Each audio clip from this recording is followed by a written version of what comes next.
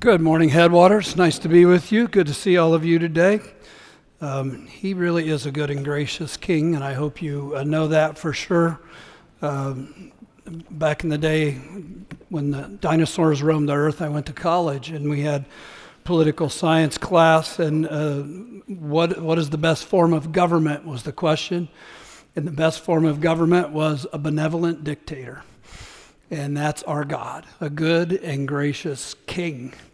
And that's a good thing. Before we dive into the Bible, I have a couple of just personal things. So if you're a guest today, forgive me. These are a couple church family matters. And then I want to make a statement about Israel. First, last Sunday at this time, our son Caleb was on a surgical table, having his lung cut open, and it had 4 different pockets of nasty stuff. That was the technical medical term. It's called necrotic pneumonia. The pneumonia was actually attacking the lung and killing lung tissue. And the only way to get rid of it was to surgically remove it. Thank you for praying for him. He went home on Friday. I'm sure he's napping in his chair, as we see this morning, because he listened to me first hour, and that helps a lot of people catch up on their sleep. So I'm ministering to my own son. Number 2, and again, forgive me for having to bring my family up. This Tuesday, because we got our son through surgery, I'm having surgery. And it's only a partial lobotomy, but I'm expecting it to take care of most of my problems. I'm having a knee replacement, and I apologize. I'm going to be on the shelf for a little while I learn to walk again. So that's Tuesday morning before y'all get up. Actually, these people will already have had lunch by then. But early in the morning. So I wanted to tell you that. I won't be here for a little while. I'm not deserting you. I've not left you. I will miss you. Aren't you the best? Is there anything else I can say to you? Now, statement about Israel. I heard, and I've been watching, I'm sure you have been too, about what happened October 7th, which was horrific, right? And a lot of people said this is the darkest day in Israel's history. And I just want to tell you something. They don't know their Bible. If you say that about Israel, you have no idea what the Bible says about Israel. Just a little biblical history, and I'm going to get to our passage here in just a second. So Iran is historic Persia. Persia conquered Israel and inhabited Israel. You have a number of Bible characters that lived under the king of Persia. Daniel, Ezra, Nehemiah, Esther, they're all under Persian rule, okay? It wasn't like they were fighting for their freedom. They were already conquered. Prior to that, they had been conquered by what is present-day Iraq. That was Babylon. And Babylon conquered before them and put them in subjugation to their rule. Prior to that, to the north, where is now Lebanon and Syria, was Assyria, who came in 722 BC and conquered Israel, slaughtered everybody. I'm not making light of what happened on October 7th, but I had this idea. Let me throw it at you. I haven't heard anybody on TV say this yet. What if God is disciplining Israel to bring them to their Messiah? Because that's why Persia conquered them, and Babylon conquered them, and Assyria conquered them, because they turned their back on God, and therefore He punished them just like He said He would in Deuteronomy 8 and Deuteronomy 12. I'm not going to read it to you. He said, if you turn your back on me, I'm going to come after you. I wonder. Just a thought. One other thought about Israel before we leave. When Israel was established through the man Abraham in Genesis chapter 12, God said a very interesting thing. Those who bless you, I will bless. Right? Israel has been our best friend in the global political theater. We have been their best friend as well. I don't think we ought to underestimate maybe why God has favored the United States for favoring His people. Right? So I get all that, and I believe all that. I just wanted to throw those out at you so you could just kind of sift through the noise of what's going on politically, because Israel's a big deal. There's more to say about that, and Not now. 1 Corinthians chapter 1, if you would turn there, it would be a great thing on our way to Hebrews chapter 2, where we will end up and spend most of our time this morning as we open the scriptures together. When what is created tries to know and connect with their creator, they try all different kinds of approaches. We call that religion. That which is created pursues God, and pursues God in a variety of religious forms and fashions, and they create ceremonies and washings and offerings and all kinds of different things to find God. It is an interesting a journey. Man efforts to seek God inevitably turn into man creating a God in the image they think he would be in. And so they create a religion that projects the God that they wish he was. When you open your Bible, you have in it a unique perspective on God and man that you'll find nowhere else. And it is this: it is not man pursuing God, it is God pursuing man.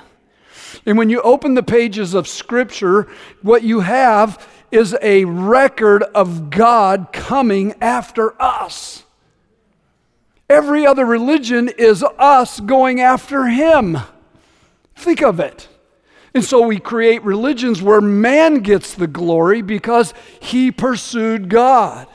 What you have in the Bible is, I think we were just singing it. Did I hear that? We were just singing, he deserves the glory because he came after us. Isn't that interesting?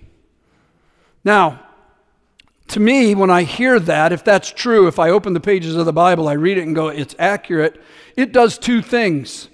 It humbles me to think that God would pursue, you want to make it personal? Would pursue me. Go ahead and make it personal.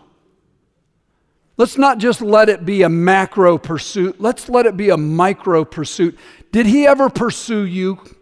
Did he ever expose you to himself in a variety of... Is that not humbling? I can't believe he would do such a thing. I was a beer-drinking, pot-smoking kid in New Haven, Indiana. That's who you go after? More about that later. Anyhow, second, it's enlightening. As we open the pages of the Scripture and we find God pursuing man, we learn a lot about him. We learn that he sets the boundaries and he sets the processes to know him. And if we are willing to follow what he has taught us, we can indeed have relationship with him. Now, in 1 Corinthians chapter 1, we are exposed to a scandalous plan that God has.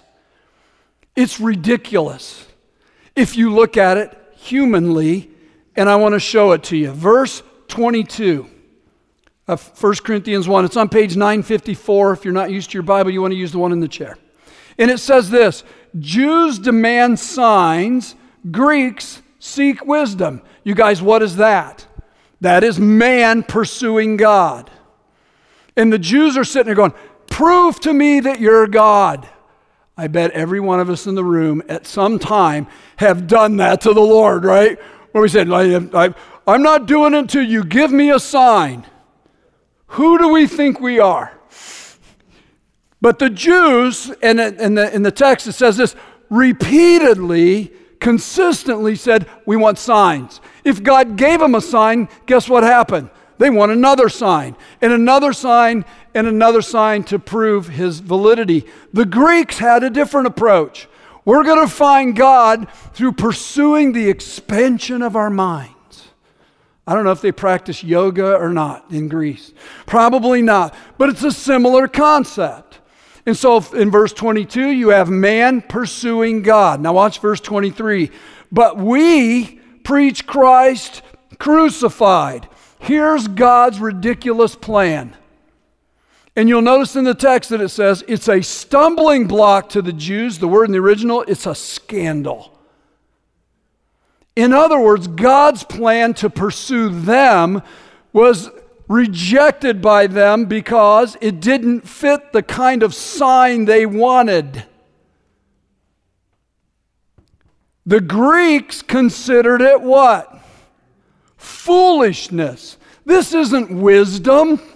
This is nuts. God doesn't become man, hang on a cross, and die for other people. That doesn't make any sense at all. And so categorically, the Jews are scandalized by the cross. The Jews dismiss it because it's idiocy to them. But verse 24 says, but to those who are called, both Jews and Greeks, guess what Christ is, you guys? He's the power of God. He's the wisdom of God. In other words,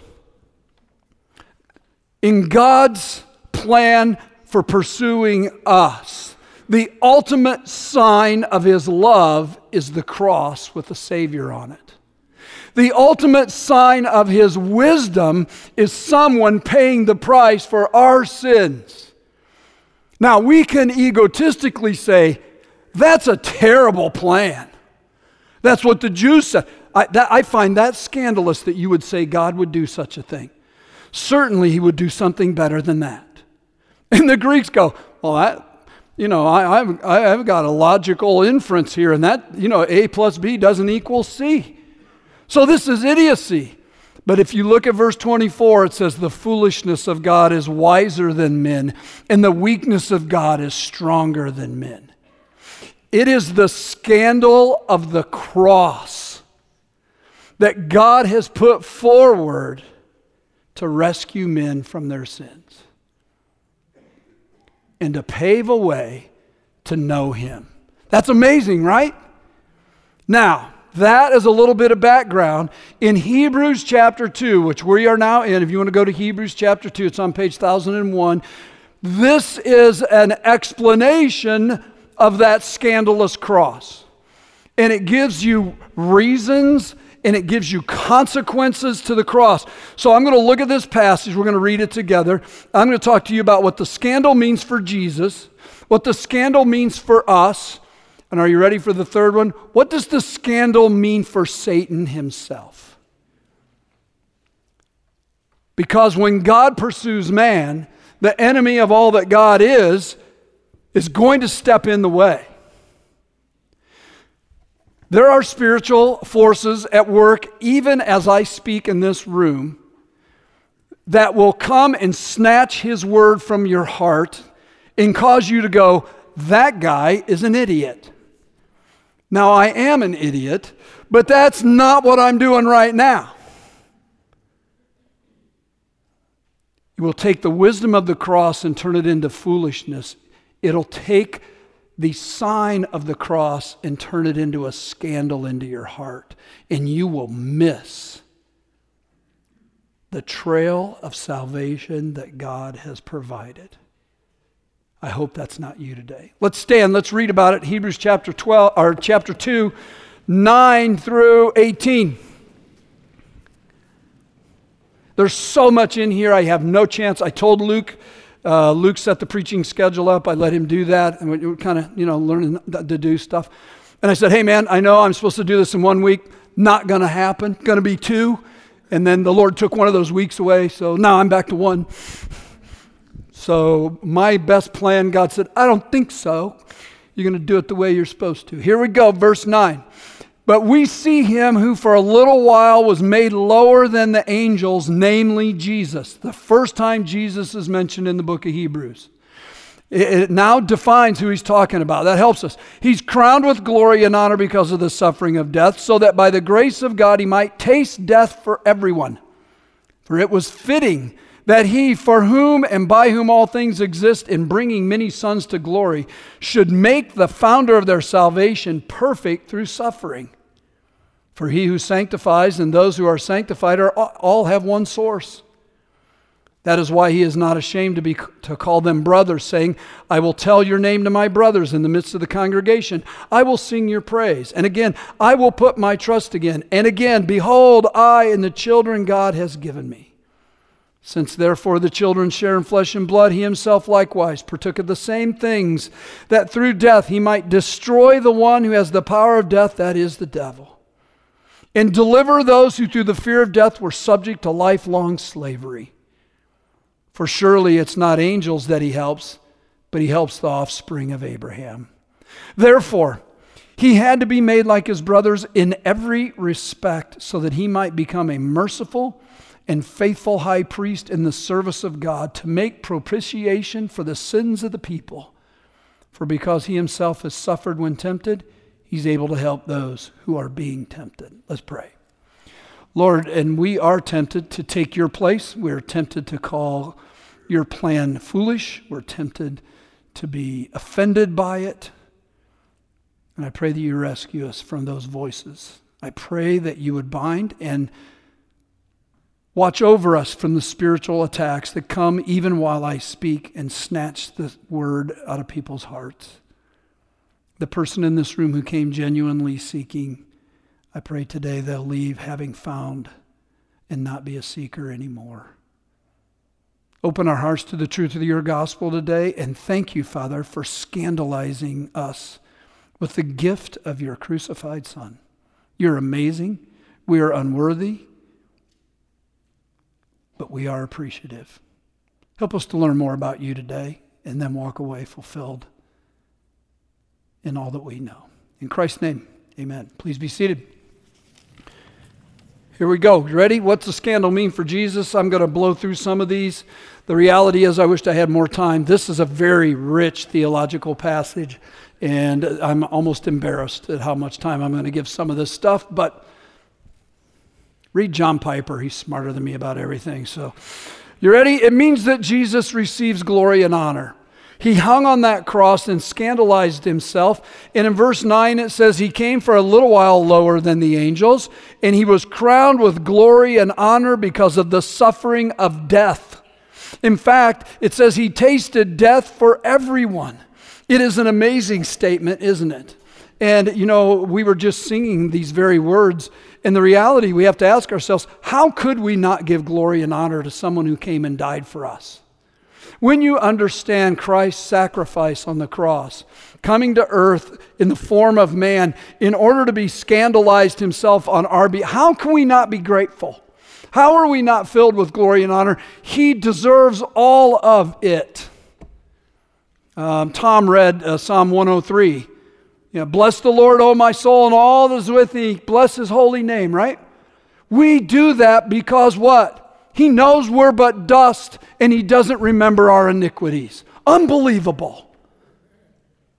Unbelievable. If I was God, I'd hold me accountable for everything I ever did, and I would be justified in doing so. And yet he passes over sins out of his kindness. Now, you notice the text says he tasted death for everyone. It's a very interesting idea. Let's put it this way. You guys you're Bible people. What are the wages of sin? Death. The wages of sin is death. Every one of us dies because every one of us are very capable sinners. We don't have to be taught how to do that. If we went to the nursery right now and visited there, those little babies are already so selfish, it's unbelievable. Right? We come out of the womb really good at loving us. If Jesus came and was a perfect man only, that is, he came and he lived as a human being, he never sinned once, therefore he doesn't have to pay the wages of sin, which is death. Very good. The center section is really shining. You get the two sides. Come on. But he still died. So he paid the wages of sin even though he never sinned. If he was just a man, he could pick out one person and say, I'm going to die for D. And D would go, yes. And the rest of us would be envious of D. But if he is the eternal Son of God, and he still died, he paid an eternal price on our behalf, and he can taste death for, what's the text say? Everyone. He can die for everyone. Then this is a beautiful truth. It means that Jesus receives glory and honor because he laid down the supreme sacrifice, not just for one of us, but for all of us. It's why we gather in one voice and go, he deserves the glory. He does. Number B, it means Jesus' perfection is confirmed. Verse 10 is a very interesting verse, and it deserves way more attention than I'm going to give it. But it says, it was fitting that he, for whom and by whom all things exist, in bringing many sons to glory, should make the founder of their salvation perfect through suffering. And I have questions about this verse. If Jesus is sinless in perfection, how can he be made perfect? These things trouble me when I'm by myself. Now they can trouble you too. Here's what I think the Bible's saying to us. The perfection that Christ has is perfectly understood because of his suffering. He suffered in such a way to confirm his perfection. Here is our Lord, perfect and sinless, and yet he comes and suffers and does the will of his Father and pays the price for your sin, confirming his perfection. It's an amazing truth. Let me give you a little sidelight. Turn to the right to the book of James. If you just go a few pages, I think it's on page 1011 if you're following that Bible. But just an analogy for you and I as we live our lives. Verse 2, count it all joy, my brothers, James 1. When you meet trials of various kinds, for you know the testing of your faith produces steadfastness, and let steadfastness have its full effect, that you may be perfect and complete, lacking nothing. Guess what? You've already been made perfect and complete in Christ. Suffering confirms your perfection. Actually, suffering makes you like your Savior, who suffered and was shown to be perfect as well. Wow. Number C, it means that Jesus is the founder of salvation. Again, verse 10, which is an amazing statement, for by whom and through whom all things exist, bringing many sons to glory, that he should be the founder of their salvation. It's also found in Hebrews chapter 12. The old King James called it the author and finisher of our faith, right? The word for author is the same word right here, the founder and finisher of our faith. Our Lord Jesus. We look unto him at all times, right? In the trials, as we run the race, we look unto our founder. Well, the concept behind founder is this, that Christ was kind of the pioneer of our faith. He was the trailblazer. He came and he showed us the way. Remember in John 14, he says, I am the way, the truth, and he is the direction that we should pursue. So when it says he's the founder of our faith, he's the pioneer who takes us in a direction. And by following him, we have hope, we have help, we have purpose. Maybe I could translate it this way. He is our divine hero that we look toward for direction and purpose. So when the Bible says that he's the founder of our faith, he is the one who made faith what it is. Several years ago, I brilliantly decided it would be a cool thing to go backpacking with the youth group in Wyoming. And I would never try that today, but I did then. I was younger, more foolish. I wanted a shower so bad. I took a bath in a snow-melted lake. It was one of the most freezing experiences of my Anyhow, so we're all following this guy who's got the little gizmo that tells us where the trail is. His name's John Hewson. Is John in the room? Okay, you guys look John up and ask him about this story. So he's got the little gizmo and we're following him, and all of a sudden John stops. We're in the middle of nothing. It's just this giant field in Wyoming. And he has a very concerned look on his face. And we finally go, what's the matter, John? He says, the thing says we're in the middle of a lake. I don't think we are, John. I'm not positive. Pretty solid decision making that this grass I'm standing in is not water. So then it had to recalibrate the gizmo to find out the path to go to the right direction, get to the top of Medicine Bow Peak, and say that we were there for 5 minutes and then come back down, which is why we went to Wyoming in the first place. Maybe we should have just had pictures of it and said, lovely photographs or something. I don't know. Anyhow, that is our Lord leading us in the way of salvation. And guess what? He never leads you into a lake. He takes you on the path you need to follow. He is the pioneer of your faith. He is the one that you can look to. He is the founder of salvation for everyone who believes. It's an amazing statement. Letter D. It means that Jesus is the victor over his enemy, verses 14 and 15. I'm going to come back and fill some of those blanks in a little bit. Verse 14, since therefore children share in flesh and blood, he himself likewise partook the same, that through death, that is the foolishness of the cross, that is the scandalousness of his sacrifice, he might destroy the one who has the power of the death, that is the devil. Christ came and unleashed the power of life over death. Satan was a liar and a murderer from the beginning, and he holds that power over humanity, causing us to be slaves to him.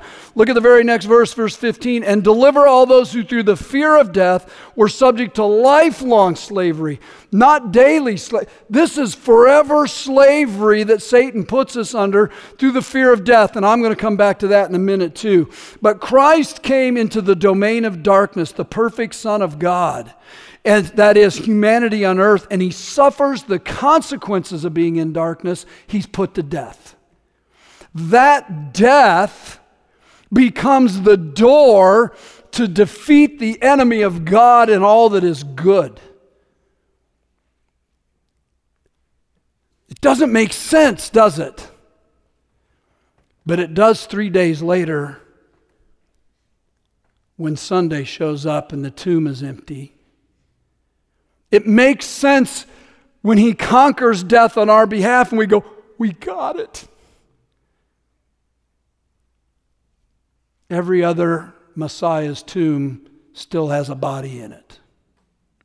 I've told the story many times. Forgive me for repeating myself. I only have one life and only a handful of stories. So I was in Peking, Beijing, China, 1980. We're in Tiananmen Square. In the middle of that square is Chairman Mao's mausoleum.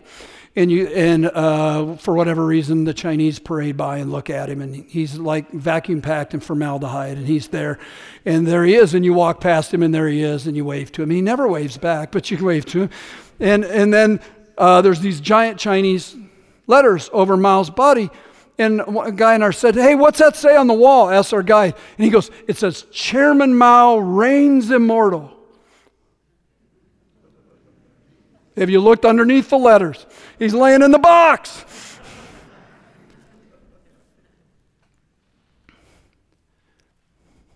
Christ's tomb's empty. You can't parade by it and see his body because he conquered death, you guys. He defeated the one who has the power of death, who is a murderer and a liar from the beginning. He is the one who destroys all that he is, and you'll notice he delivers those who are enslaved to them. And I'm going to get more of that in just a second too. It's amazing, isn't it? All of a sudden, God's scandalous, silly plan starts to make a little more sense.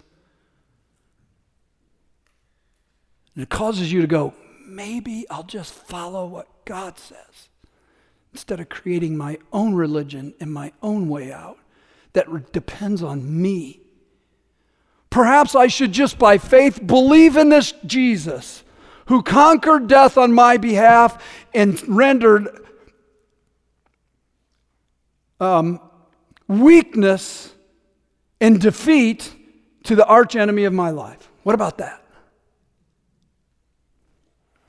Letter E. It means that Jesus is shown to be merciful and faithful, which is in verse 18. Or 17, excuse me. He had to be made like his brothers in every respect. It is an amazing statement about the humanity of Christ. Jesus wasn't partially human. He was made human in every respect so that he might become a merciful and faithful high priest in the service of God to make propitiation for the sins of his people. We'll get to that in a second too. Point being here, Christ comes and dies and shows mercy and faithfulness to humanity. He was made just like us in every way, and then overwhelmed the humanity that he had with divinity, and all of a sudden makes a path for us to follow. Says, hey, you guys, afraid of death, follow me. And you follow him, guess where? To eternal life. Now, the whole high priest thing is going to be in chapters 4, 5, 6, 7, 8, 9, and 10 of Hebrews. I'm not going to spend another moment on that because you're going to be tired of hearing about Jesus as a high priest before this is all over. But it is an amazing statement to the Jewish people that they would have a high priest at the right hand of the Father who is faithful and merciful and cares more about them than he cares about himself. And that's not a small thing. Now, what does this mean for us? First, it means we get to experience a bunch of things. It means you get to taste things. It means, you guys, that you're not going to be sitting in the bleachers watching. You'll actually be participating. You ready? And here's the first thing. You get to experience God's grace. You go back to verse 9, and he says he's made a little lower than the angels. And he's crowned with glory and honor because of the suffering of his death. And when he suffered his death, so that by the grace of God, he might taste death for everyone. D. James Kennedy back in the 70s penned a little acrostic for grace. You probably know it, but let me repeat it to you. It says this: God's riches at Christ's expense. I can't improve upon it. Can I just quote it even though it's old? Why would I even try to be more clever than that? That is brilliant. This is what God's grace is. It's God's riches for us at Christ's expense. It is Christ hanging on the cross in order that we might have God's grace. Unbelievable. Again, that scandalous, silly plan of God's starting to look pretty good, isn't it? Second, I got to find, here it is. It means that we experience God's glory. Verse 10, for it was fitting that he for whom and by whom all things exist, in bringing many sons to glory. There is, again, Jesus, your pioneer, leading you through the wilderness of this earth to the glory of God. And you get to taste that glory. You get to participate in that glory. You get to live in eternity in that glory because of Christ. It's starting to look like we should ask ourselves a question. How could we reject this? This scandalous plan of God. How can we reject that? So he brings us from being an enemy certain of judgment to the glory of God. I referenced earlier my little story of my life. I was kind of a beer drinking, pot smoking guy. And my father died when I was a freshman in high school, and it was just me and my mom. And my mom and I then, hung out together. She got remarried a few years later. And I was not a very good son. I was worried about me. I frequently stayed out all night, never came home. Young people, believe it, we didn't have cell phones. We actually, at my house, had a thing called a party line. It's in the Smithsonian Institute. It's this amazing thing. And the old folks laugh because they remember party lines. And we had like 6 neighbors had one phone line. And you picked your neighbors, you could listen to your neighbors talking to their kids. Anyhow, it wasn't like I could call home. It wasn't going to happen. And my mom watched her son deteriorating in a really bad way. It was really hard on her, but I didn't care. I was about me. Not long ago, a person came to me and they said, I went to this fundraiser. It was called a sip and smoke. And I go, what's a sip and smoke? And they said, you drink wine and you smoke cigars and you give money to breast cancer. I said, that's interesting. We had those in New Haven. We called it beers and bongs.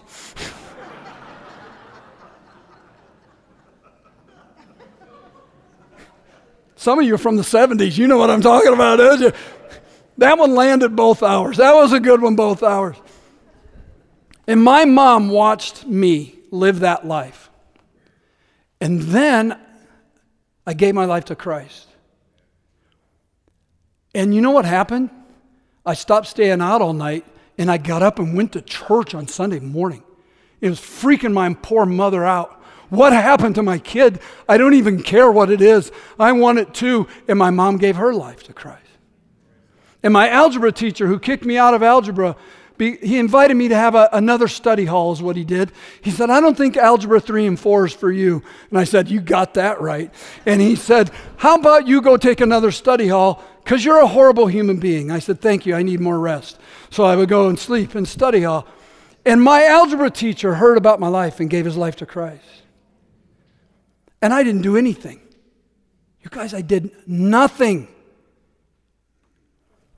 But Jesus led me to experience the glory of God, which then takes me to the next one. We get to experience His character. And so instead of staying out all night partying and passing out, which was a very normal habit, all of a sudden you start pursuing righteousness and all the people around you going, what's going on? You're a weirdo. Thank you for noticing. You didn't think I was weird when I was passed out in my own vomit? I wasn't weird then? No, that's normal. Yikes. That's how twisted our enemy is. It's how warped our culture is. And it was just as normal as could be for me. So this salvation, I want you to watch this in verse 11. So he who sanctifies and those who are sanctified all have one source. And so what happens in Christ is He takes beer drinking, pot smoking teenage kids and He turns them into His holy soldiers and fills them with righteousness instead. And all the people around go, dude, what happened to you? And you go, I don't know. I believed in this thing and God shed His sanctifying work in my heart. Now I want you to notice something in the passage. He sanctifies, and those who are sanctified all have one source. The word all is gigantic. It includes all. I know that's very clever, right? I want you to think about that for a moment. When it comes to the saving knowledge of Christ, it does not matter how much money you have.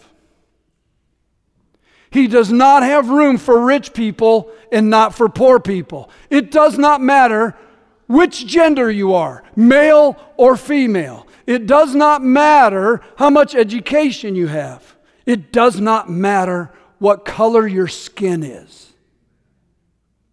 It does not. We're all in this together. There's no distinction. The reason there's no distinction, we're all really good at sinning. That's what Romans 3:20, all have sinned and fall short of the glory of God. You all know that verse? You know what the next phrase says? And there is no distinction among men. Exactly. We're all equally sinful. We all equally need a Savior, and Jesus came to hang on a cross, so no matter who you are and what your circumstances are, you can know righteousness even if you're evil.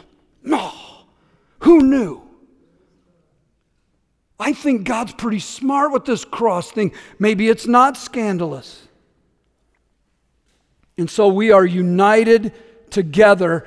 And then we have this next experience where we not only have God's character, we experience God's relationship. That is why, the end of verse 11, He's not ashamed to call you what? Brothers. In verse 12, I tell you the name, my brothers.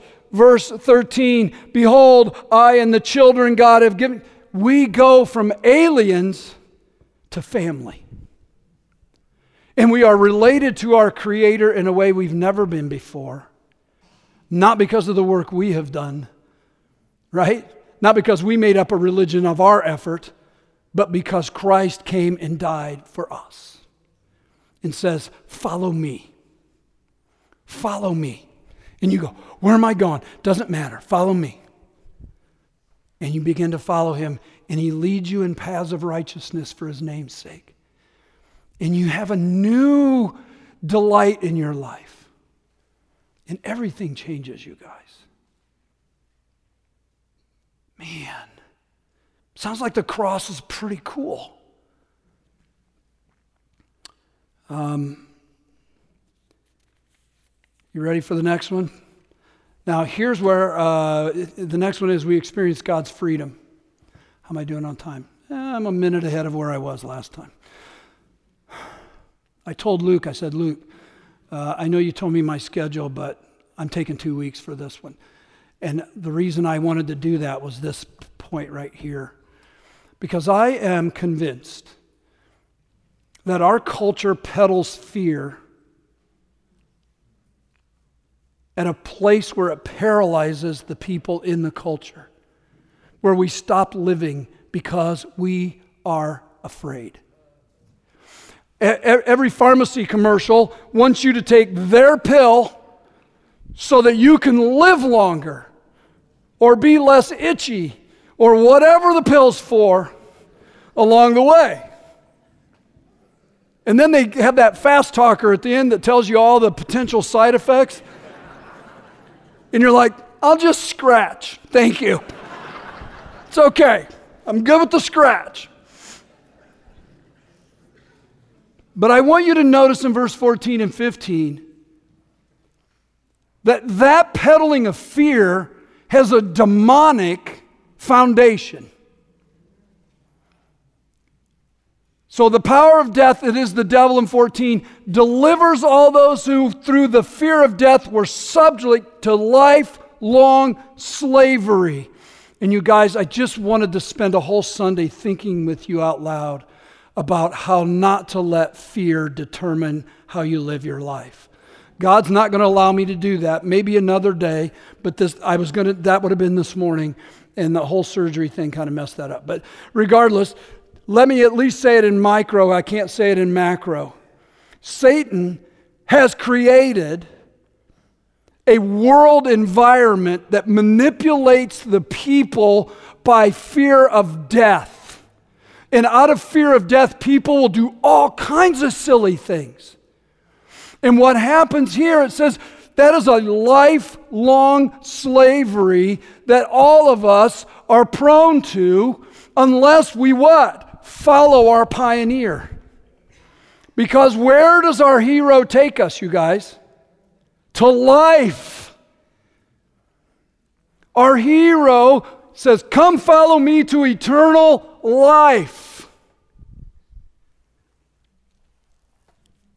Couple of thoughts. We don't have time to turn. I'll just give you the passages. 1 Corinthians 15:26 says that death is our enemy.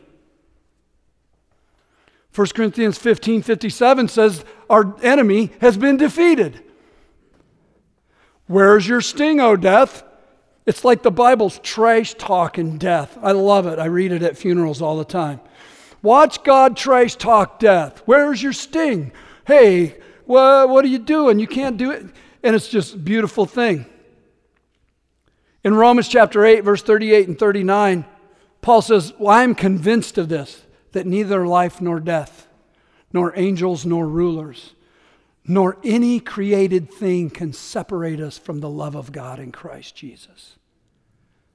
So if I'm lined up behind my hero, following him wherever he takes me, I don't have to be afraid of death anymore. You know why you don't have to be afraid of death? You ready? Because you can't die. What? Remember Jesus in John 11? I'm the resurrection and the life. If you believe in me, you will never die. So when Satan tempts you to tremble in fear over death, I'm begging you to auger down into your faith and follow your hero instead of this phony one and say, I know I'm going to live even if I die. It's going to be okay. Now listen, it's been quite a week, to be honest with you. On one day, last Sunday, my son had major surgery. I found out a friend of ours had cancer, stage 4 cancer. I found out a friend of ours' mother passed away, and we had a baby born. That was one day. What's going on? Can you all stop getting sick? I'm sorry. You go ahead and get sick. We'll love on you.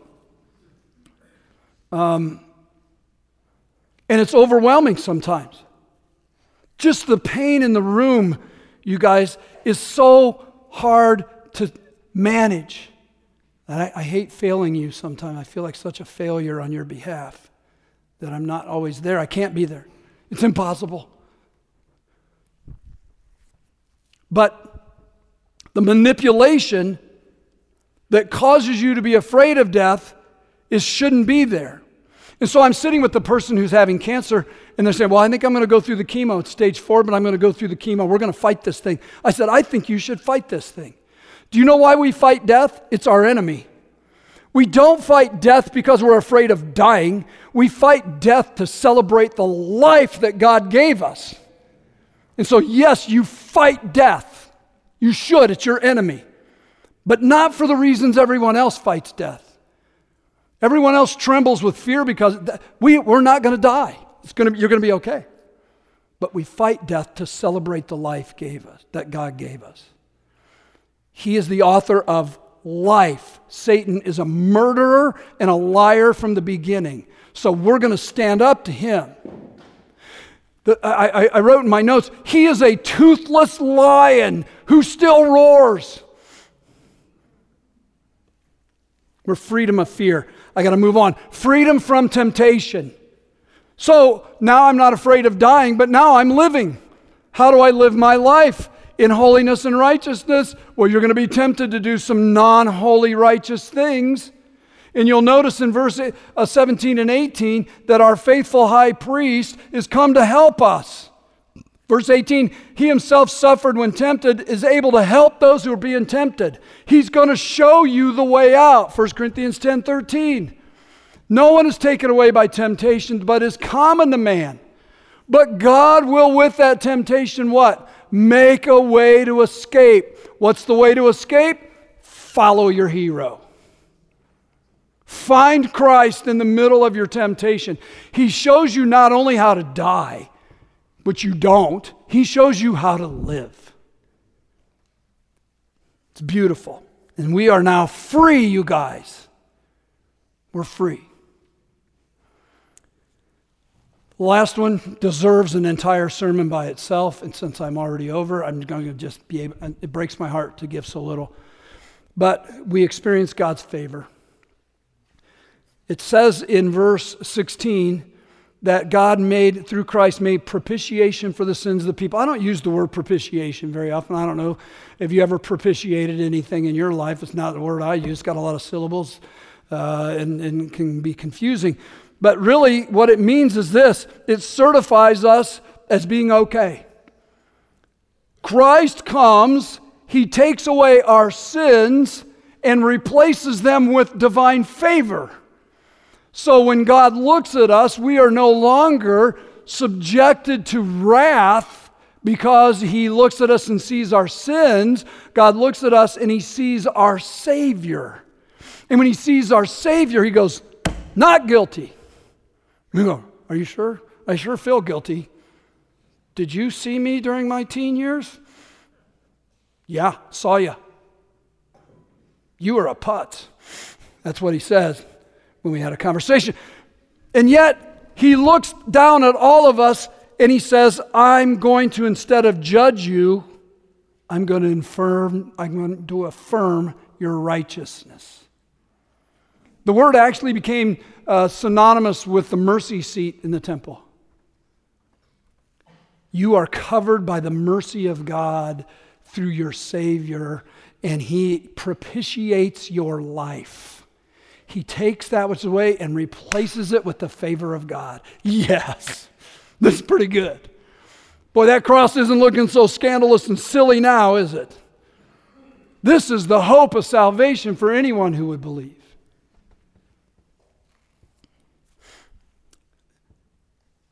What's God's scandal mean for Satan?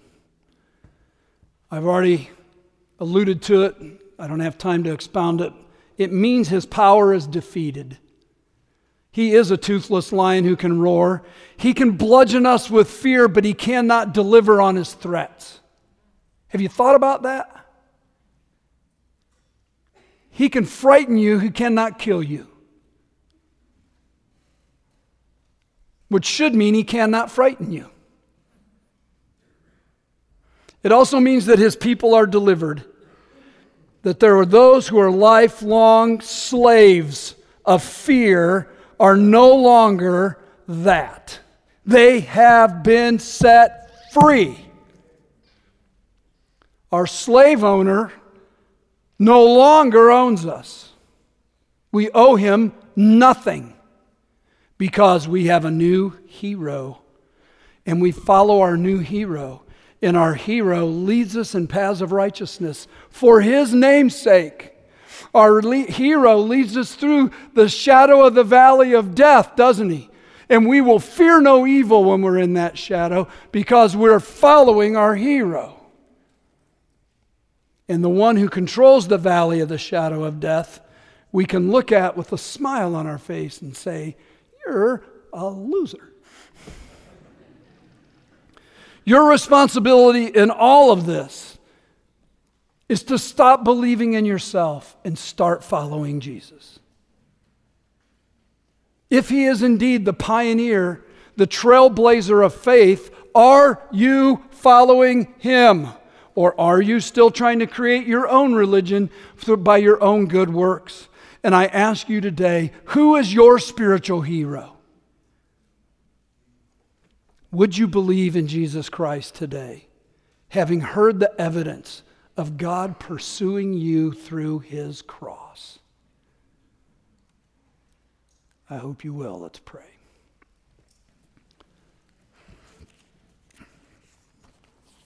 Now listen, as you get alone with the Lord in your own thoughts, here's your chance to respond. Not because a guy up here was really eloquent, he wasn't, but because the message is so powerful and so filled with hope and so life-changing, you don't want to miss it. I beg you to look in your own heart right now and say, who am I following? Christ, I want it to be you. I give you my life today. I receive the propitiation for my sins. And I want to enjoy God's favor. Pray that prayer. Become new in him. Father, rescue sinners from the error of their ways. And help them, Father, to see the truth of your word today, as scandalous and foolish as it may seem.